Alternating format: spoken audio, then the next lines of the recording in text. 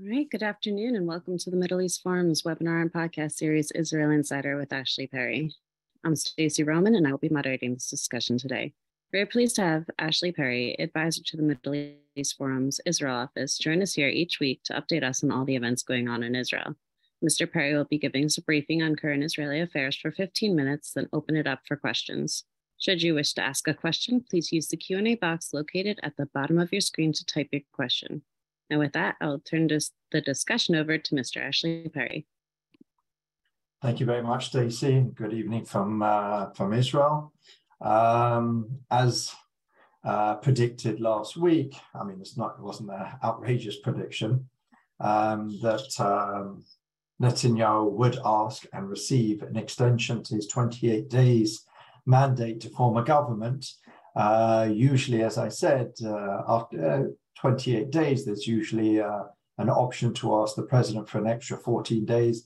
It almost always happens because all those who are being negotiated with to form a government knows that there's that extra time. So they don't consider the 28 days the end of the story. So they're negotiating, holding out with the knowledge that there'll be at least more time, perhaps 14 days. Interestingly, the president agreed to an extension, but only 10 days. That's quite interesting, perhaps because the president fell in line with the case the opposition made that Netanyahu basically has the contours of a government, and the only thing that needs to be completed in the next 14 days is some of the legislation that we talked about last week. There's about 4 pieces of important legislation that the future government, the current opposition led by former and now almost certainly future Prime Minister Benjamin Netanyahu, needs to pass to satisfy his coalition partners. One of them, which was debated today in the Knesset after passing its first reading, is to give a future Israeli security minister, a national security minister, Itamar Ben-Gvir, greater powers over the police. It's been described similar to what the defense minister has over the IDF, and basically where he can control policy. Now, there's a big debate, as there was in the Knesset today, whether that needs to be legislated or that's already what currently happens. That's basically the case that the police commissioner who came to the Knesset to give his verdict of what he sees, he says, well, it's pretty much already there, and making it into law will just complicate things. Does that mean the police won't be able to act without the direct intervention of the minister in charge? The current Minister of Internal Security, Omer Bar-Lev, basically gave his own evidence, saying it's completely unnecessary and it's actually even problematic. And he interestingly gave classified information on some of the police tactics to try and make the case that in real time, the police acts responsibly and doesn't necessarily need oversight from the minister. It's quite a complicated affair, but it basically just shows that this government, or the incoming government, really, is being, it needs to broaden some of the responsibilities of some of those incoming ministers. It now seems that Itamar Ben-Gvir is prepared to climb down a little bit because of some of the criticism, and is prepared, to moderate some of his former demands. Another piece of legislation is to allow Aryeh Deri to serve as minister. As we said last week, he made a plea bargain, which means he didn't sit in jail. And then Deri himself and others are nervous that he would not be able to be a minister. So they're trying to pass a law to ensure that he can be a minister. Other issue is to give Bezalel Smotrich powers within the defense ministry. The defense ministry in Israel is usually in charge with policies relating to Judea and Samaria, not just policies towards the Palestinians, but also policies towards Israeli communities, otherwise known as settlements. And basically that's where he will have a wide breadth of control. And this is something relatively unique. So this needs to be legislated. And the final one is to make sure that factions cannot be easily dismantled.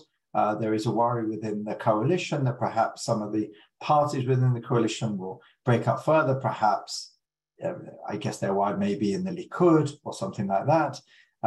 So these are the four main laws that they really have to get a move on, pass through three readings. They passed through their first reading relatively comfortably. The incoming coalition has a majority of 64, and they passed all the legislation, with 60 plus votes in favor. And there's no particular problem as far as getting the votes. There could be a problem, as I said last week, with the schedule, meaning that this time next week, I believe by midnight, is when the president's added 10 days will run out. He gave it on Sunday. What I do understand is apparently Netanyahu can go back again and ask for those extra 4 days. And I think the president would have to make a strong case not to give it if it was required. Again, it's very important to remember there's no one else really able to form a government at this point. So really everyone knows it's Netanyahu's government to form. Very unlikely he will not. But the bottom line, which is really causing all of these problems, is one single thing. It's really the lack of trust in Netanyahu by many of his former and future partners in the government. Quite simply, these negotiations have been dragging on because no one really trusts Netanyahu to deliver. At the beginning of this whole process, as we discussed a few weeks ago, Netanyahu really wanted to try and get this government in as soon as possible. Within days, he said. He wanted to just dish out ministerial positions and then leave policy issues afterwards. That was partly because he wanted to try and get control by the end of the year for various reasons, but also to try and put the policy issues off, knowing that you can kick that can down the road.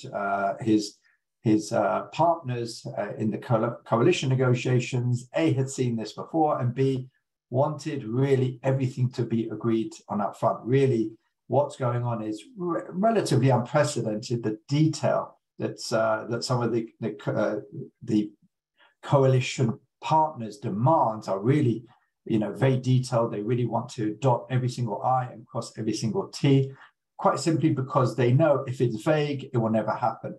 Netanyahu certainly doesn't want to give in to a lot of these demands, especially from the right-wing parties, but even from the ultra-Orthodox parties, the United Torah Judaism, the Ashkenazi ultra-Orthodox party gave a list of over 100 demands. Now, anyone who's been following Israeli coalition negotiations over the years won't be particularly surprised by this number. Usually, demands are in 10 or 20, but they usually go well up to the 80s, the 90s, and now apparently there's 100. Some really, what many portions of the public would describe as bizarre demands, that there should be no electricity generated on the Sabbath, on Shabbat. They feel that it desecrates the Sabbath. They want to have more beaches for separate bathing, between separate beaches for men and for women. They want to have places where you can bury a sacred text. According to Jewish religion, you shouldn't just throw a sacred text, a Bible or a prayer book in the trash. You have to bury it. So they want that to be funded by the state. And basically, the ultra-Orthodox party, reported that all its demands had been met. This incensed quite a lot of the public during the week with some of these demands, and some even more bizarre than I've mentioned. And Likud got a little bit embarrassed and said, no, these are demands. These are not part of the coalition negotiations. The new leader of the ultra-Orthodox party basically said, no, everything's been agreed. There's nothing outstanding.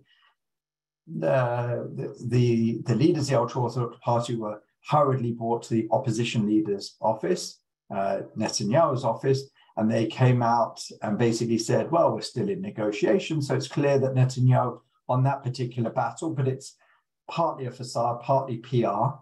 Many of these articles will be agreed to in the coalition negotiations. Some of them will be perhaps under the table, some of them over the table. But basically, as I said before, really all the potential partners in the next government really have very low trust in Netanyahu. Many, if not all of them, have worked with him in the past and felt that they didn't get exactly what they wanted, specifically because it was vaguely written in coalition negotiations. It wasn't defined. So that's really what they're pushing for. A lot of, even now, you have people like Itamar Ben-Gvir who said what was agreed 2 weeks ago with Netanyahu suddenly is no longer agreed, and he's walked back many of these promises. So, even within the coalition negotiations, we see the level of, let's say, distrust or the level of awkwardness with Netanyahu trying to manage all the different expectations of his incoming government. Don't forget, as I've talked about before, Netanyahu is receiving messages from the international community daily, if not hourly, from Jewish organizations, from pro-Israel leaders around the world, telling him that you cannot do this, you cannot do that, especially, again, the issue of the grandchild clause and the law of return has been brought up again and again, and Netanyahu has been very strong in saying that that will not change, but all the other partners seek some change. So we'll have to see exactly how that one works out, because there is an expectation that there'll be some movement there. Probably what happened is they'll probably create some committee to look into it, kicking the can down the line. Maybe they'll find some sort of compromise, which leaves both parties not necessarily ecstatic, but satisfied. We're in the Knesset this week. The president of the Middle East Forum, Dr. Daniel Pipes, was in, and we held quite a few meetings with the current government, the future government, and what came starkly through for many meetings and also other conversations that I had is that there's a great expectation when this slew of legislation passes, not just pre-government, but after government, with some of the override clauses, perhaps some laws that will help Netanyahu in his legal troubles. Once they've passed in the next few months, there seems to be a lot of people who feel that it'll be after that Benny Gantz's party, the National Unity Party, will then join the government. Now, that's very interesting that really we heard that from many, many people from the left to the right, opposition, coalition. They all seem to be almost certain that that is what would happen. Now, if you do the mathematics, it's clear that Gantz wouldn't want to sit with someone like Avi Maoz, probably not with Itamar Ben-Gvir. So the question is then what happens?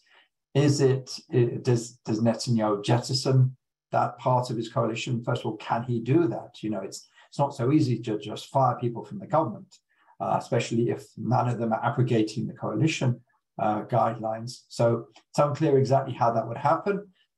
Who Gantz would be comfortable sitting with? Would he be comfortable sitting with Smotrich? He has sat in a government with Smotrich.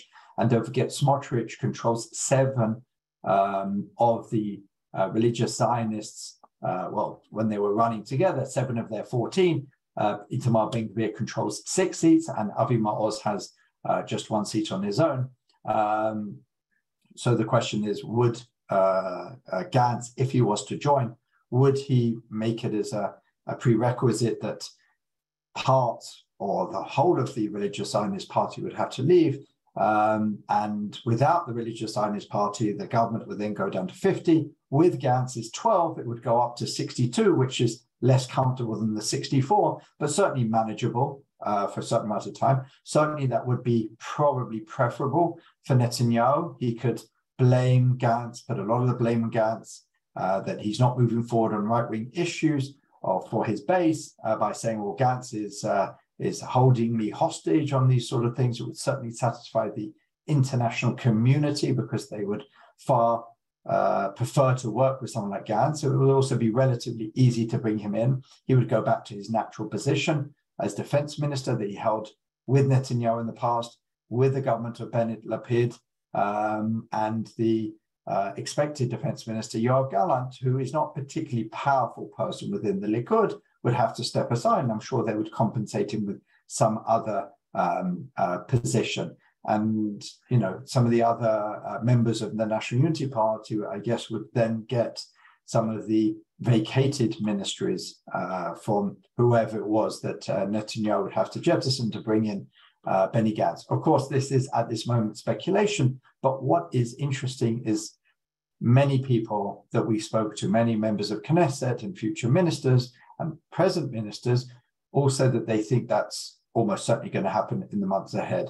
We'll have to wait and see if that does indeed happen.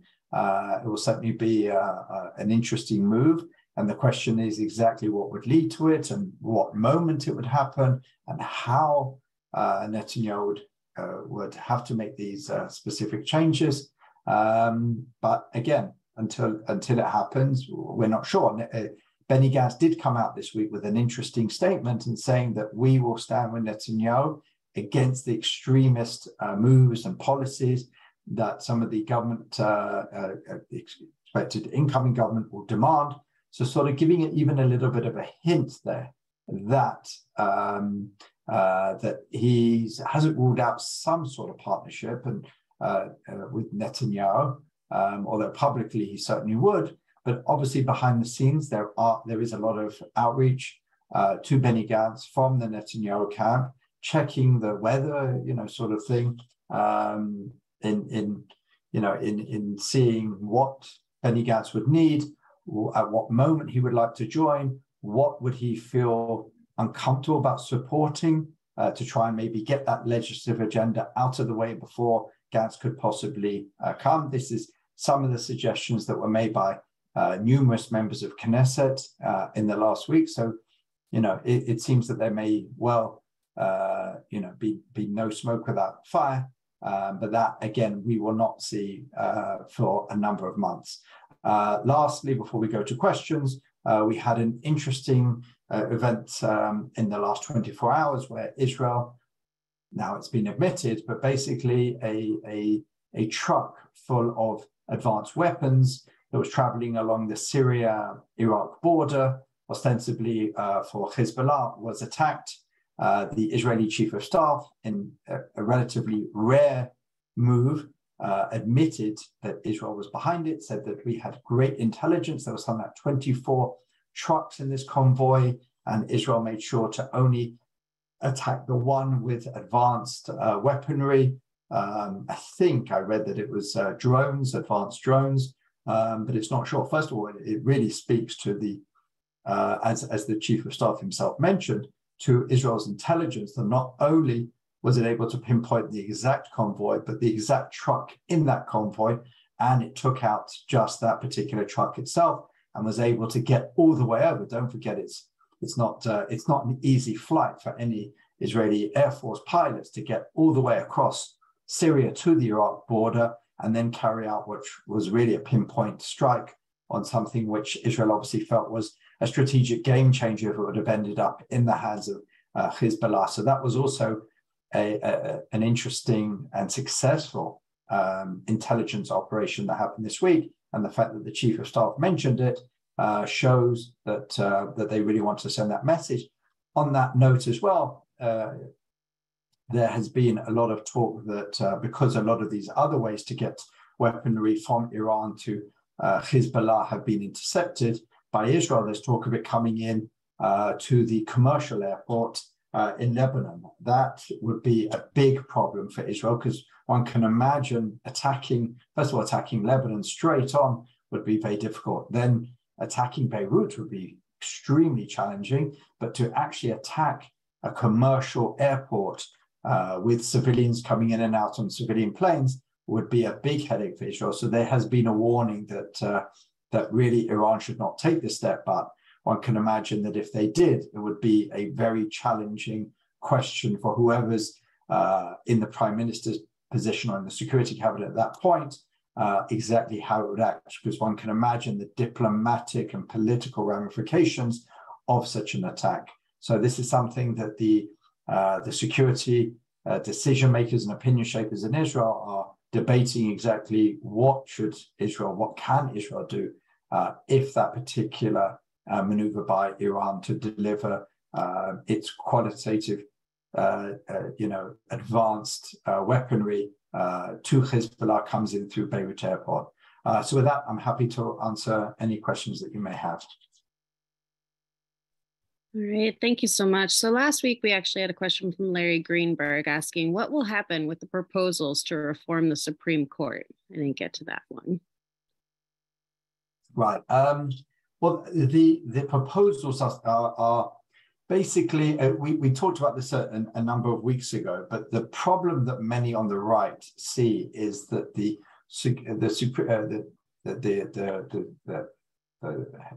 Supreme Court in Israel, ever since the 80s, there's two problems. First of all, the election of new Supreme Court justices, where the current incumbents basically decide who's going to be their successors. And the argument that they would say is they basically just pick those who are ideologically similar to them, so that you have a sort of factory of what they would describe as left-wing liberal judges picking the next generation of left-wing liberal judges. That's the first problem they would say. And they'd say that, you know, the fact that the Supreme Court is disallowing certain laws or certain policies of a government, especially when it's a right-wing government, they say is problematic from a democratic point of view. These are unelected in Israel. The justices are completely unelected by the people. They're not beholden to the people. And the fact that they do basically strike down certain laws, especially what the right wing would argue when the right wing governments are in power, is what they find problematic. So they would like to change the makeup of the body that assigns or decides who's going to be put on the Supreme Court, to weigh it more towards the political sphere. In other words, if you know, at the moment there are politicians who are on the committee, but they are a minority today. So they would like to change that, shift that towards being a majority. That's the first thing. The second thing is they would like to have what's called an override clause. Ever since the late 80s, with the Aaron Barak revolution, Israel Supreme Court became one of the, if not the most activist courts in the world, where they took on themselves to strike down laws that they were not even asked by the relevant parties.